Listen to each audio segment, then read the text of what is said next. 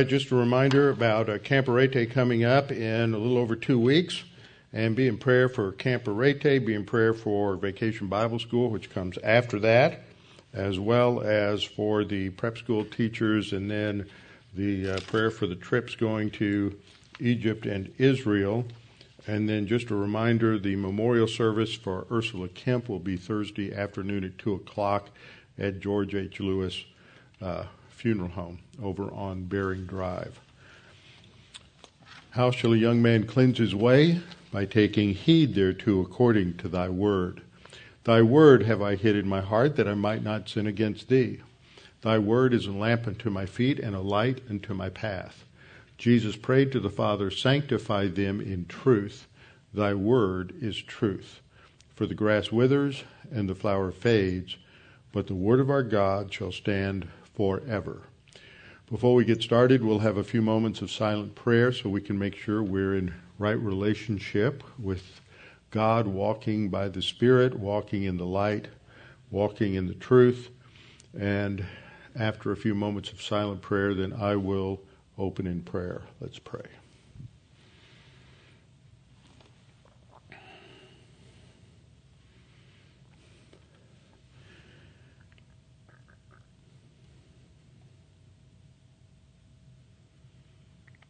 Our Father, we're just so thankful for your mercy, for your goodness to us, for your grace, for your love toward us that is exemplified in our salvation.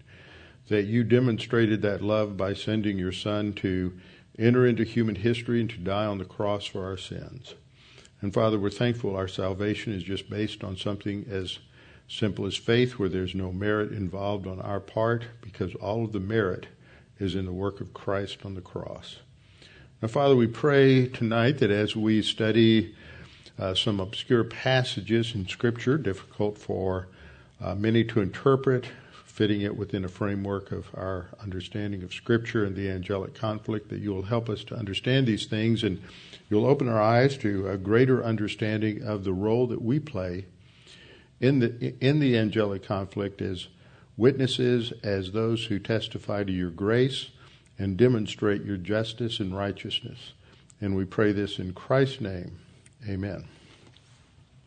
Okay, let's do a little review, talk through what's going on here as we are in the midst of a sub-series, as it were, as part of our study of the Davidic covenant. And so we got to Psalm 89, which is it's a meditation on the Davidic covenant, but it is a prayer that is a demonstration of the faith rest drill, where the writer of the psalm is praying that God would fulfill his covenant at a time when he sees the Davidic family under attack.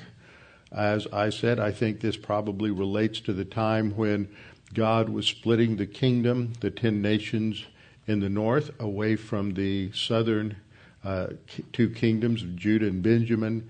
And so he is praying that God will fulfill his promise to David and continue to keep a Davidic heir upon the throne. And in the midst of that, as we're studying through the Davidic covenant, he mentions some examples of God's power. So let's not lose the forest for the trees here, that this is an example of God's omnipotence, that God has done incredible things in the past and will in the future. So there's nothing too great for God to do. And in Psalm 89:10, he mentions this creature Rahav, not Rahab, even though in English the words are spelled the same. In Hebrew they're different. This is not the name of Rahab, the prostitute in Joshua chapter 2. This is Rahav, the sea monster, related to Leviathan. The term is actually used 4 times in Job 9:13 and 26:12, our passage in Psalm 89:10, and in Isaiah 51:9. The noun has the idea of arrogance. So this is the arrogant one. And if it were translated, that would be the way to do it. But it's translated a variety of ways in different versions and everything, which just lends to confusion. In fact, I'd be interested to find out how this is translated. And I've asked a couple of people in the congregation who are using other than English translations to let me know how these words that we're studying are translated in those other languages. So we saw last time that God created all living things, including Rahav. This is a foundational reality, that God created these literal creatures, and then they are co-opted by the pagans and used in their pagan mythology. But at the very beginning, God has created these creatures, and they are designed a certain way, and God will use that. But they're not inherently mythological creatures. And when we see some of the terms like Leviathan, it's related to the Tannin. Sometimes the word Tannin is translated as dragon. We might translate it a dinosaur. We're going to see some interesting things there when we get to it, which reminds me to check something in my notes there. And these are real creatures that then pick up a symbolic meaning. Second thing we saw, that God in His omniscience designed those creatures with the form and function that they had, knowing that they would be used on the one hand by pagans, be distorted, corrupted in pagan mythology, but also that He would use it in His Word to describe something that is going on in the spiritual realm. Now that's a point that is missed in a lot of the articles that you read about this, and it changes ever so subtly, but ever so importantly, how we're going to understand these things. We have these terms that are used in the Hebrew, and generally they're classified as terms related to sea monsters. The yam is the Hebrew word for sea. Sometimes it simply means the salt sea. Remember, there's no salt sea in the new heavens and new earth. And the absence of the salt sea is often thought by those who are more conservative in their interpretation to indicate that there is something about the salt sea and the way it is used during our life on the earth, that this represents sin, corruption, chaos, and that in turn was used and perverted in pagan mythology. So the yam represents not an individual as much as a corporate entity, the dwelling place of those who are the source of the chaos, and chaos was introduced into creation by the sin of Satan and the sin of the 1/3 of the angels that followed Satan.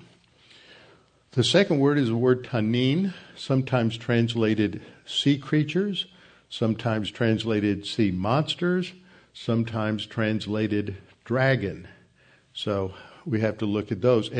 And how these terms are used and to whom they refer differs context to context. So each time you have to take a look at it.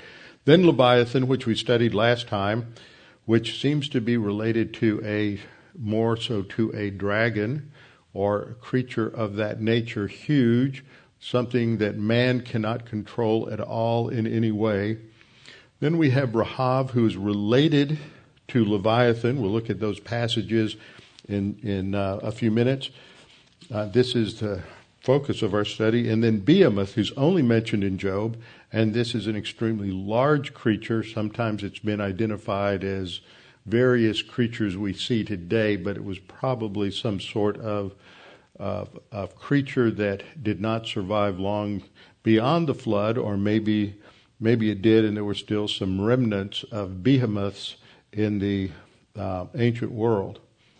So I devised this little chart for us that God first creates all creatures, including Yam, Leviathan, Behemoth, Tannin, Rahav, and they're designed with a purpose. This is summarizing what I just said. The literal is that they're referred to in the Bible as actual historical creatures, but also with a view to what we have in the right column, that they were used by pagan mythology to represent their pagan deities, and the Old Testament and New Testament both confirm that there are demons behind the deities, the gods and goddesses of all the different mythological systems are all empowered, and they all represent different demonic forces.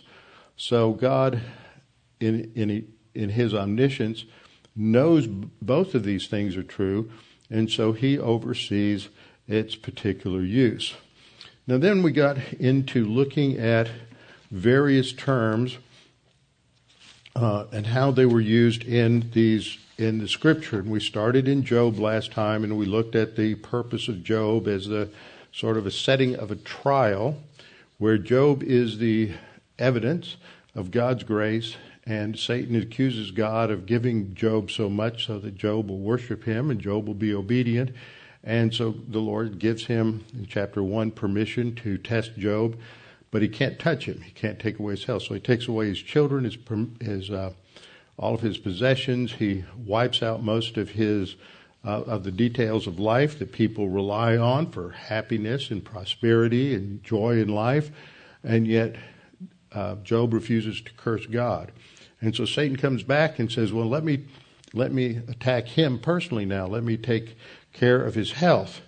And so there is a second attack, and this time Job's health is attacked, and he's absolutely miserable. He has these various skin sores, and he's scraping at his body in order to take care of the terrible pain and the itching and everything that comes along with that.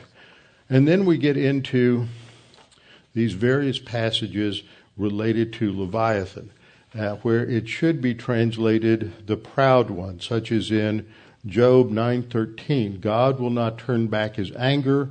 Beneath him crouch the helpers of Rahav. And the New King James translates it allies of the proud, and we could translate the allies of the proud one. And the proud one is Lucifer. Now, what we see as we look at these particular passages is that there is a connection between Rahav and Leviathan. And so in Isaiah 27:1 we read, "In that day the Lord with his severe sword, great and strong, will punish Leviathan, the fleeing serpent." And there the word for serpent is Nahash. Leviathan is then described in the next line as the twisted serpent. And he will slay the reptile, and that's the word tanin. Sometimes that's translated as monster.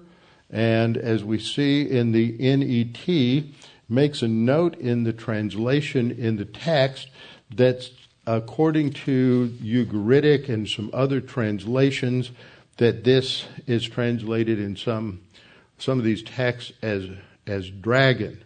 So as we look at these passages, we see a connection that Rahav is the proud one.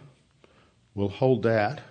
We see in Isaiah 27:1, Leviathan is identified as a serpent, a fast-moving serpent, a wiggling, a squiggling serpent. And then parallel to that is he will kill the sea monster. So the Lord will punish Leviathan and kill the sea monster. So the Tanin are separate and distinct in this passage from Leviathan. Both Leviathan, I believe, represent Satan, and the Tanin represent the demons. So we're going to see this connection develop. Now, remember, in Revelation 12:9, and throughout chapter 12 and 13, numerous references are found there referring to the dragon, who is identified specifically in verse 9 as the serpent of old, called the devil, and Satan, who deceives the whole world. He was cast to the earth, and his angels were cast out with him.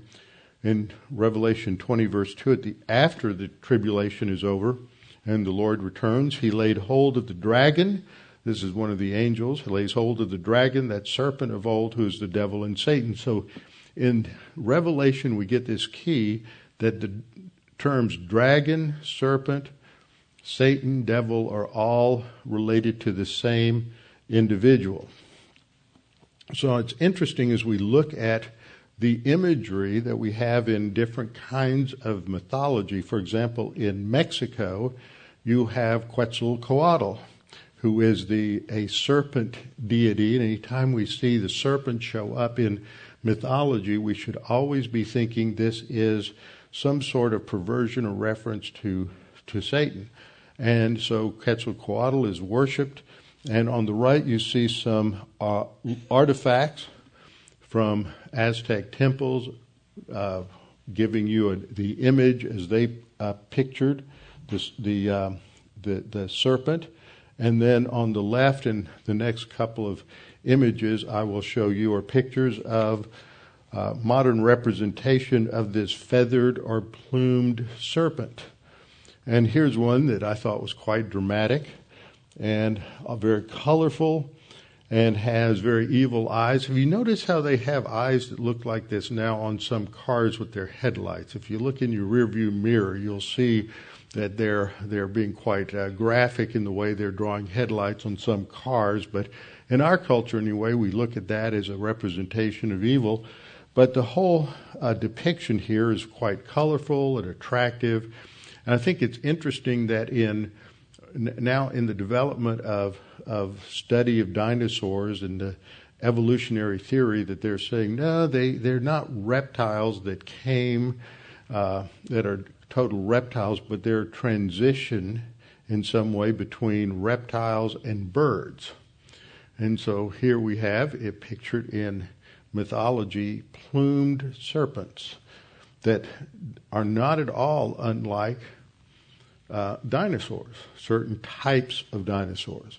And here's another depiction. And I have of the opinion that the Nahash, the serpent that shows up in the garden, is not some small little snake, but is something more on the order of what we see depicted here, something quite large and quite grand and quite beautiful. And here we have a depiction from some science fiction art related to Quetzalcoatl. Now, in the sovereign plan of God, under the category of this was pure coincidence, this last week I got an email from Sandy that from a CMI, Creation Ministries International, and they're a creationist organization out of Australia, and they had an article in there entitled "Leonardo's Dragon." I don't know if any of you have read that, but it starts off saying that this year, in the month of May 2019, is the 500th anniversary of the death of Leonardo da Vinci, whose dates were from 1452 to 1519. Now, at this same time, there's an exhibit in the United Kingdom's Royal Collection Trust of 12 different, they have an exhibit of Leonardo's drawings in 12 different locations in the UK. But there's one drawing that is causing quite a stir. It is this drawing. You may not see it real well here, but it has the whole thing. We have cats in several places, and we have some dogs and some other creatures there. And it's called Cats, Lions, and a Dragon, drawn somewhere around 1517 to 1518. And the author of the piece, it's a short article, says, "You may begin to guess what the fuss is about once you hear the title. It's a pen and ink picture vividly showing cats and lions in various lifelike poses. The note at the bottom of the drawing reads, quote, this is what Leonardo wrote, of flexion and extension. This animal species, of which the lion is the prince because of its spinal column, which is flexible. So it's anatomically correct." And he points out that what is clear is that there are live animals that are in front of Leonardo that he is using as models for these anatomical studies. He writes, "Leonardo would have been able to observe ordinary cats easily, and, quote, lions were well enough known in Italy at the time. They were, for example, kept in a cage behind the Palazzo della Signoria in Florence, as one of the symbols of the city. He even built a moving robot lion as a gift to entertain King Francis I of France. Now, all of the drawings of the cats and lions on here all lead to the same conclusion, that is, that they were drawn from direct observation. However, the author points out, when it comes to the dragon in the picture, the Royal Collection Trust states, quote, "The dragon was added simply as a still more extreme case, parentheses, as limited only by the artist's imagination rather than by real anatomy." So the issue here is, are these a study of actual living creatures, the lions and the cats? And then why would Leonardo stick a mythical creature that's just the product of his imagination in the middle? See, this is the dragon. It's located right here in this picture, and that is a blown up look. So you see that there's some interesting things about the tail coming out, and you see some interesting things about the anatomy of the hind legs and some other things that he's going to relate to here.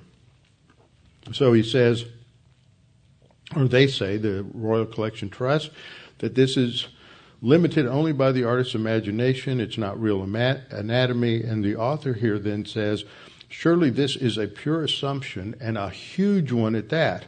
It appears to be based solely upon an evolutionary understanding of history, which alleges that dinosaurs, or dragons, died out 65 million years ago, never living with mankind. It would make much more sense to be consistent and also attribute the dragon drawing to direct observation rather than the drawing of an imaginary animal amongst real ones. Now, most of you are saying, well, so what? Well, let me point out a couple of other things the author brings out as he's describing this. He says that and he quotes from a dinosaur artifact researcher named Vance Nelson, that this was a typical depiction in Europe of what used to be classified in evolutionary dinosaur terms as a prosauropod. They are now classified in various groups within larger groups, the basal sauropodomorphs. Though the head was the typical stylization of the 16th century, the morphology nevertheless makes it easy to identify this within this group of dinosaurs. What's interesting about dinosaurs that fall within this group, such as the Lesamsauridae, is that their front and rear legs had a distinctive bend as opposed to straight up and down columnar limbs. They also had 5 claws, just as depicted by Leonardo. See the right front foot. See the right rear foot. That's right here. Right rear foot. Could such particular detail be fabricated by Leonardo's imagination? Had he seen such a fossil? Had he understood the morphology of such a fossil of a dinosaur? Not at all. These things had not been discovered at that point. He goes on to point out that Leonardo's rendering of the dragon with a coiled tail is not uncommon throughout history, and it may have been an artistic device. However, noting that the first portion of the tail attached to the body is relatively stiff, just like other sauropod dinosaurs, there are other options. It may be that some dinosaurs had a prehensile, that's a grasping tail, such as some lizards today, easily able to make the same shape as in his drawing. So it's first stiff, and then it coils back on itself. And he points out that how can all of this just be the product of his imagination? And here is an example of the type of dinosaur that he was talking about earlier. I just bring that to point. I'm not sure how all of this should be taken, but I do know, as I pointed out last time from this book, After the Flood by Bill Cooper, that there's a tremendous amount of evidence from the early and late Middle Ages that these dragon myths that originated during those times, and evidence that there were actually dinosaurs, or i.e. dragons, that threatened villages and are at the root of these hero stories. So that just gives us a little bit of an idea that maybe something more is going on here than just pure imagination, and the imagination, I think, is all on the part of the evolutionists. So in the ancient world, what you had was also the use of the word tanin, and the note in the NET I thought was interesting as it's describing why they're translating things the way they did on Isaiah 27:13. Did we get there yet? No, I don't think so. We'll get there in a minute. Okay. So in Job, now watch this. Job 26:12 says, he quieted the sea with his power. God is in control of Yam. Yam represents chaos. So there's a double meaning here. God controls even chaos. God is omnipotent. And by his understanding, he shattered, and the NKJV says storm, but the Hebrew is Rahav. So again, this is demonstrating the power of God. So Rahav, as Rahav is used, and Leviathan is used in the Psalms and other places, it's always used in examples of God's control over these forces. And in the mythology of the day, this had become normal, and the imagery had entered into the normal use of language. So this is just simply borrowed, as I've given illustrations in the past, from, you find the same thing today, and in the Protestant Reformation period, where there'd be allusions to these various mythological gods and goddesses and personages, Apollo and Zeus and whatever, and none of those Christian writers believed those were literal or accurate, but they knew that it communicated as an analogy to their audience. So here we have God's power demonstrated in verse 12. He shatters Rahav. When did that happen? When did he quiet the sea? Job is writing here, so this isn't depicting something in the future. This is depicting something in the past. A couple of options might be the flood. It could also be at the time of creation. It says, by his spirit he adorned the heavens, his hand pierced the fleeing serpent. Now the use of spirit there, adorning the heavens, is reminiscent of language in the first 3 verses of Genesis chapter 1. And that's what we see in a number of these passages we're going to go to, is that it's difficult to pin down exactly when he's talking about, because the language often is reminiscent of creation language in Genesis 1, but sometimes, as we'll see in Psalm 74, it also is language related to the Exodus event. So in the other translations, for example, in Job 26:13, where we have his spirit, he adorned the heavens, his hand produced in 26, here I've got a duplicate slide here, that's the problem. These are all perfect tenses in the Hebrew, which can refer to something that happened in the past. Okay, Job 3:8 talks about arousing Leviathan. We looked at that last week. So Leviathan is treated as an actual creature that man cannot control and that brings incredible damage. So we begin to look at Leviathan the dragon, and at the end of chapter 41, which we looked at, he's identified as the king over all the children of pride. So God, in the midst of Isaiah 41, is demonstrating that he's the one who is in control of Leviathan. And he is also the one who makes the sea, brings the sea under control. So all of these things are designed to teach God being in control. That brought us to where we stopped last time in Psalm 74:14. Now let's just look at Psalm 74. Turn with me there, and let's just look at the context and see what is happening in Psalm 74.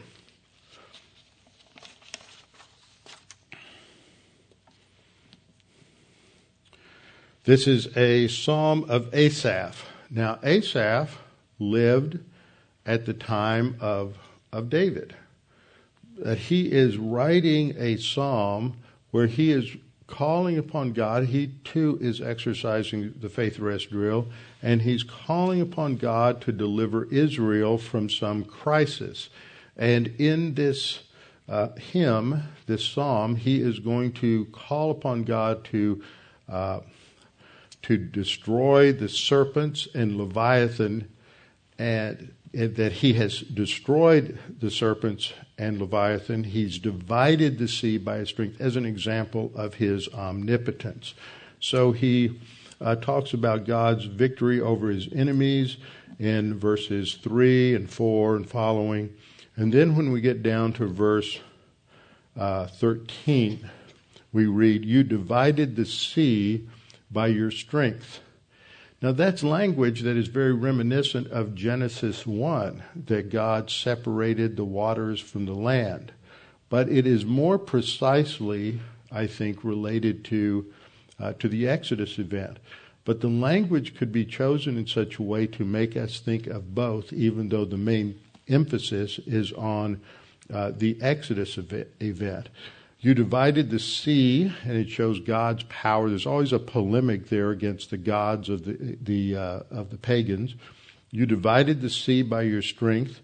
You broke the heads of the sea serpents. See, sometimes they're sea monsters, sometimes they're dragons. The translations muddy the water by always using different terms.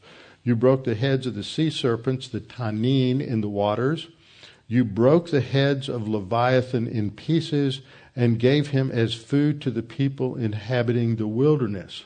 So this is clearly using battle metaphor to demonstrate God's victory over the sea, and this is the same language that we find in Exodus 24:21.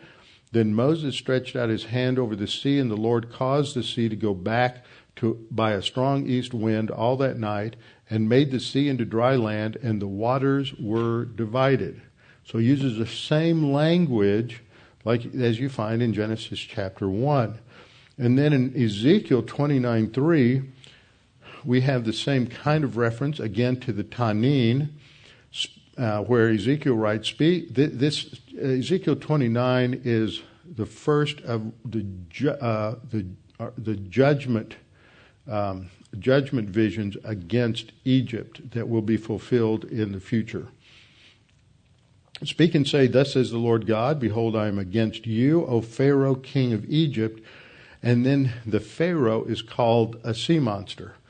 "O great monster who lies in the midst of his rivers." Now, this word tannin is not specific.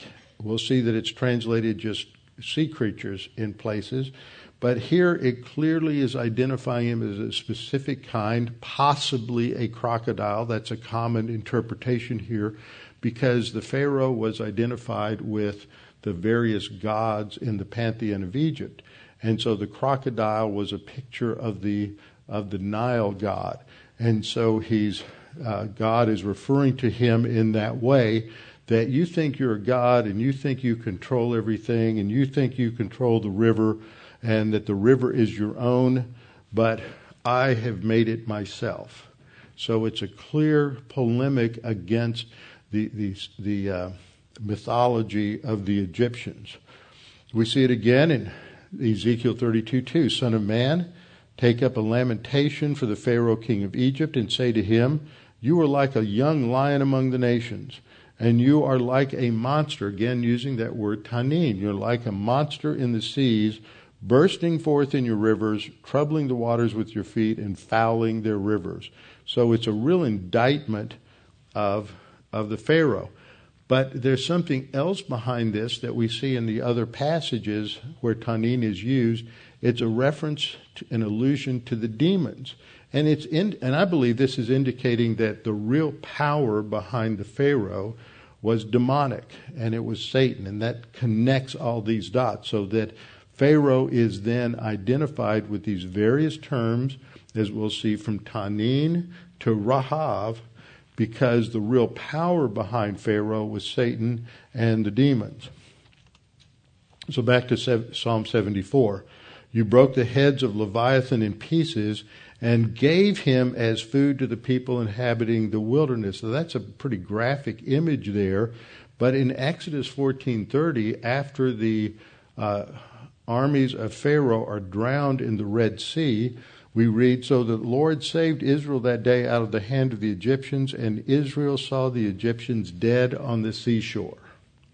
They weren't going to eat them, but they've destroyed them. And so that's the imagery there is given them for food. That is, now they are free, and it's a picture of God sustaining them into the wilderness by destroying their enemies.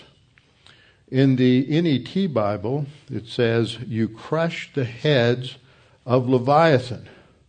So Leviathan is connected now to the armies of Pharaoh. Tanin was the other term that was used. So now we see that Leviathan, Tanin, and we'll see that Rahav are all applied to Pharaoh, and all of these demonic forces then become terms that are related to describing the demonic and satanic power behind the Pharaoh of Egypt. So the NET translates it, you crushed the heads of Leviathan, you fed him to the people who live along the coast. NASB 95 translates it, you crushed the heads of Leviathan, you gave him as food for the creatures of the wilderness. Quite a difference between people who live along the coast and the creatures of the wilderness. I think the NASB is much better there. Then we will look down and see that, I want to make a couple of other comments on Psalm 74. Alan Ross makes some interesting observations here that that the thrust of the psalm is to demonstrate the overwhelming power of God so that the people in their present crisis, when Asaph is writing, will gain confidence because of what God has done for Israel in the past. He says there's some question whether the next few verses refer to creation or the exodus from Egypt. It's not entirely possible to separate them, since some of the language of creation is applied for the formation of Israel as well. The psalmist seems to start with creation but moves to the Exodus experience. And in this description, he makes use of expressions that were used in pagan mythology. They cannot simply be explained as common poetic expression, for it's too specific. And then he goes on to explain basically what I have said, that these pagan myths depict a primordial battle between the gods and chaos and these sea monsters. But the reality is that in eternity past, when Satan fell, there was a battle between God and the fallen angels, and that is what's being alluded to here in the metaphor of these myths. There's no validation of those particular myths. So when we look at Psalm 74, we see that it's primarily about Israel and the problems that they are facing. So that tells us that there may be language that alludes to creation, but it's primarily speaking about the event of the Exodus. We also see that in Exodus 14:21, as we saw a minute ago, that it uses that same language of dividing the sea. And then in Exodus 29:3 and 29:3 and Ezekiel 32:2 also speaks of Pharaoh as a Tanin. And Psalm 74:14 speaks of it as Leviathan. So you see all of these come together here and helps us see how this language is used to depict the demonic forces that are behind, in this case, the king of of Egypt. Now, when we come to Psalm 104, we find another use of Leviathan. And here I think that this is simply a reference to a literal creature. There's no allusion here to Leviathan as a representative of satanic power, satanic forces, or anything of that nature. In Psalm 104:26, we read, "There the ships sail about." This is talking about on the ocean, on the sea. "There the ships sail about. There is that Leviathan which you have made to play there." As if God made this literal creature Leviathan is just as an example of his creative power, and created Leviathan is his plaything, as it were. In the NET, it translates Leviathan as the whale. You lose the whole sense of what's going on here if you translate Leviathan as the whale, because it disconnects it from all the other uses of Leviathan in the Old Testament. In the New American Standard, it also translates it as Leviathan, and then translates the last phrase, "which you have formed to sport in it," which indicates that idea that God created, he's having fun with his creatures and with his creation. Then we come to Leviathan's use in Isaiah 27:1, which is a very significant passage. And we've mentioned this already. I'll deal with it a little more here. It starts off with the phrase, "in that day." And so often in Isaiah, when we read the phrase, "in that day," it's talking about that future time when God is going to restore Israel to the land. It's referring to that future time that is the day of the Lord.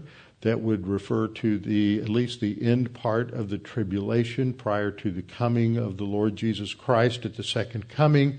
In that day, God is going to destroy the forces of Satan. So in that day, the Lord with his severe sword, and we saw, and when I started this study, that when the Lord Jesus Christ returns, he's depicted having a sword of the word coming out of his mouth.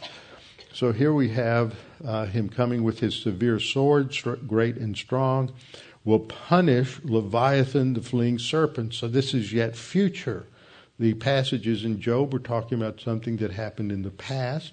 Here it's talking about something in the future. It will punish Leviathan, the fleeing serpent, Leviathan, the twisted serpent. Both times this is Nahash, the same word used for the serpent in the garden, but here it's depicted as Leviathan, a great monster, not a common serpent as we think of today. And then the last line, "he will slay the reptile that is in the sea."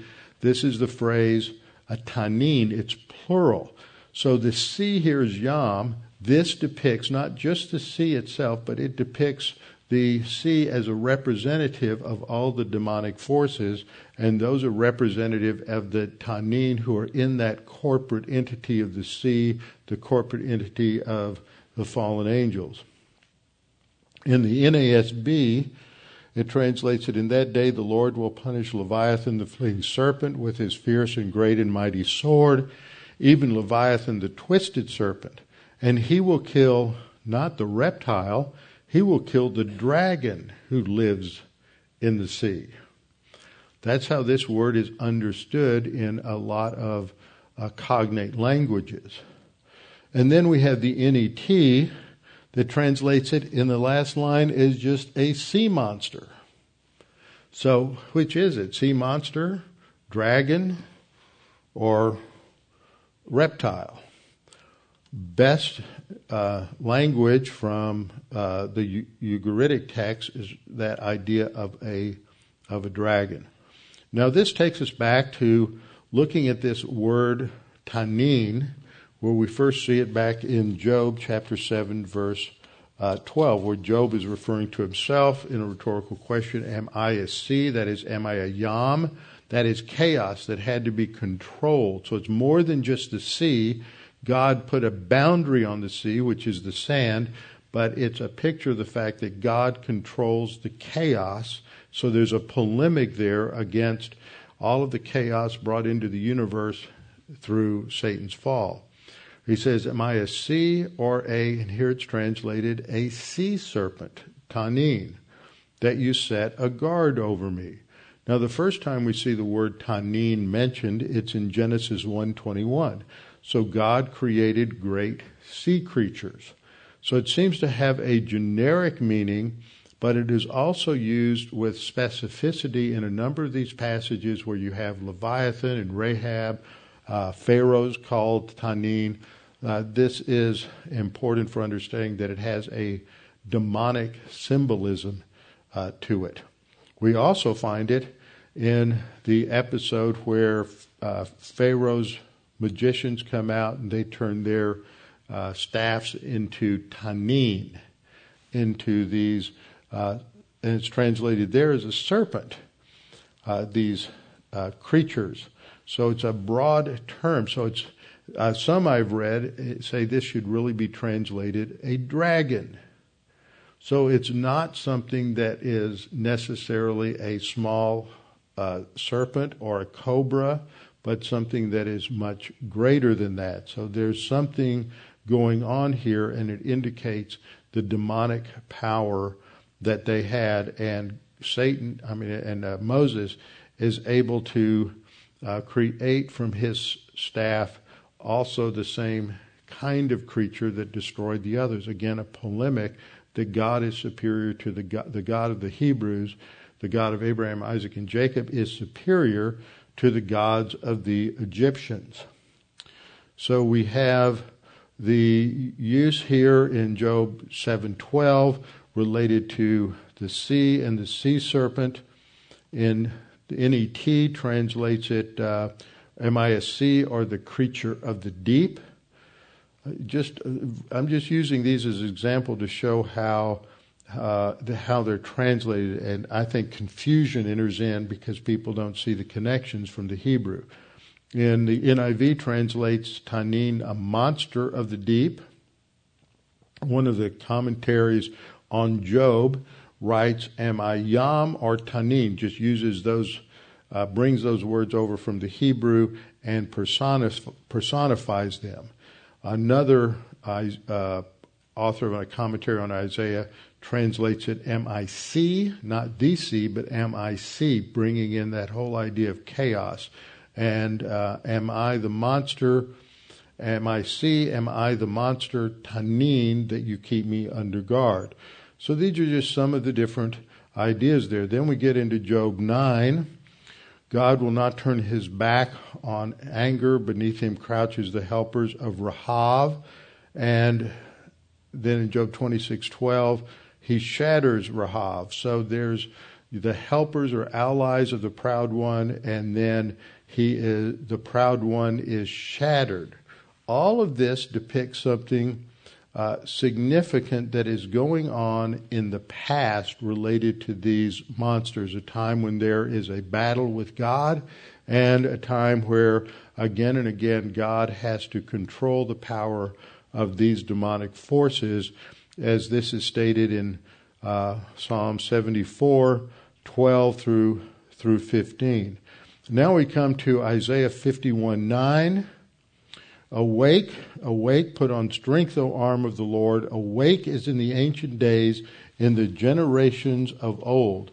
Are you not the arm that cut Rahav apart and wounded the serpent? So these last two lines are parallel to one another. The arm that represents the power of God that cut Rahav is parallel to wounded the serpent. So here, Rahav and tanin are synonymous. They are connected to one another. I want to skip down a couple of verses to Ezekiel 29:3. We referenced this earlier, where God addresses Ezekiel, speak and say, thus says the Lord God, behold, I am against you, O Pharaoh, king of Egypt, O great monster who lies in the river. So there's a connection there that he is the tanin, or the great monsters, and that connects it so that when we come to Psalm 89:11 and Psalm 89:12, seems like I've lost a slide somewhere in here. We come to Psalm 89:10, and it references the defeat of Satan. Turn with me to Psalm 89. The defeat of Rahab in Psalm 89:10. You have broken Rahab in pieces. There's nothing there that necessarily connects it to Egypt, but it is a picture of the power, the one who's defeated, whose power is behind the Pharaoh. You have broken Rahab in pieces. So if we look at verse 9, you ruled the raging of the Yam. With its waves rise, you stilled them. So that is a depiction of the chaos that's brought by this corporate entity of the sea, all of the demonic forces. You rule the raging of the sea, and you have broken Rahab in pieces. This again refers to something that has happened in the past. And you have scattered your enemies with your mighty arm. So this is not just an allusion to the Exodus event, which is where a lot of people will put this, but I think it is a reflection of the original satanic rebellion against God. There's nothing here that specifies that this is at the time of the Exodus. And when you get into the next two verses, in Psalm 89, 11, and 12, we read, "The heavens are yours, the earth also is yours." This is a direct allusion now to creation. So the context seems to favor creation, not the time of the Exodus event, that God controls the heavens and the earth that he created, and that he controls it and keeps it protected from the forces of Satan. The world and all of its fullness, you have founded them. The emphasis throughout this whole section of this appeal to God to fulfill the promise of the Abrahamic covenant is to go back and show God's power in the past and how he has destroyed the forces that would attack and seek to destroy what God created, and that now God will exercise that power in favor of Israel. So the heavens are yours, the earth also is yours, the world in all its fullness, you founded them. The north and the south, you have created them. And then uses Tabor and Hermon. These are two well-known mountains in the north of Israel. Mount Hermon is the northernmost peak in Israel. It's right on the border with Syria. They have a nice ski slope up there if you want to go there and go skiing in the winter. It has snow up there during the winter months. That's not something you typically associate with Israel, especially if you've been down in the more southern areas. But this is the northernmost border, and Tabor is located down not just a little bit east of Nazareth. It's got a funny shape to it. It's the name that's been applied to a urban assault weapon, the Tabor, that is popular among the troops of the IDF. But here it represents just Israel, the land that God has given them. The north and the south, you created them. Tabor and Hermon rejoice in your name, so that it's an allusion to the fact that God controls the history of Israel. And then we come to verse 13. You have a mighty arm. Again, this emphasizes God's omniscience.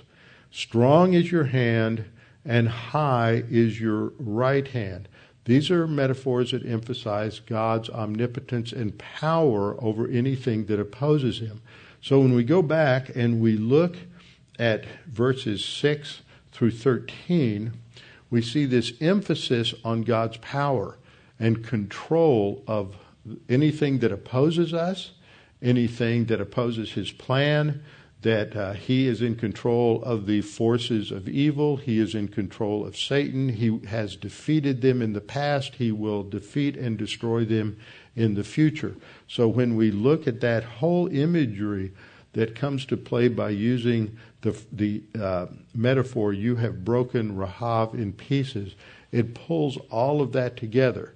Yet what happens is, because of the English translation, it looks like Rahab. People think it's talking about the prostitute in Joshua 2, and because they don't understand the significance of Leviathan, and so often these things are confused in translation, you miss the whole point of what's being said here.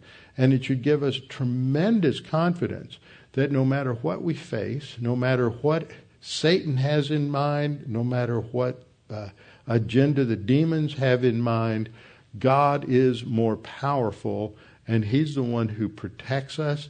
And so all of this stuff that you see that goes on today about exorcism and many other things is just mysticism and paganism. Frankly, it has nothing to do with the biblical view of Satan and the demons, who are held at bay. God protects us. He keeps us from the evil one. That's the promise in the New Testament, and in 1 John, and He provides for us, and so we can trust in Him to bring about His plan and His purpose. Now, next time we'll start making progress as we move through Psalm 89, now that we have finished this look at the sea monsters that represent the demons and Satan and the demonic forces, and we'll move forward in our further understanding of the Davidic covenant.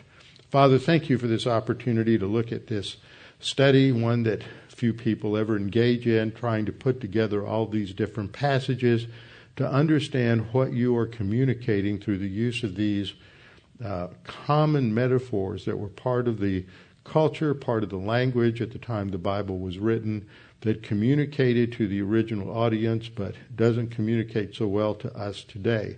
Help us to understand these things, and that this will give us great confidence to trust you no matter how dark the days, no matter how difficult the times, no matter how we walk through the valley of the shadow of death.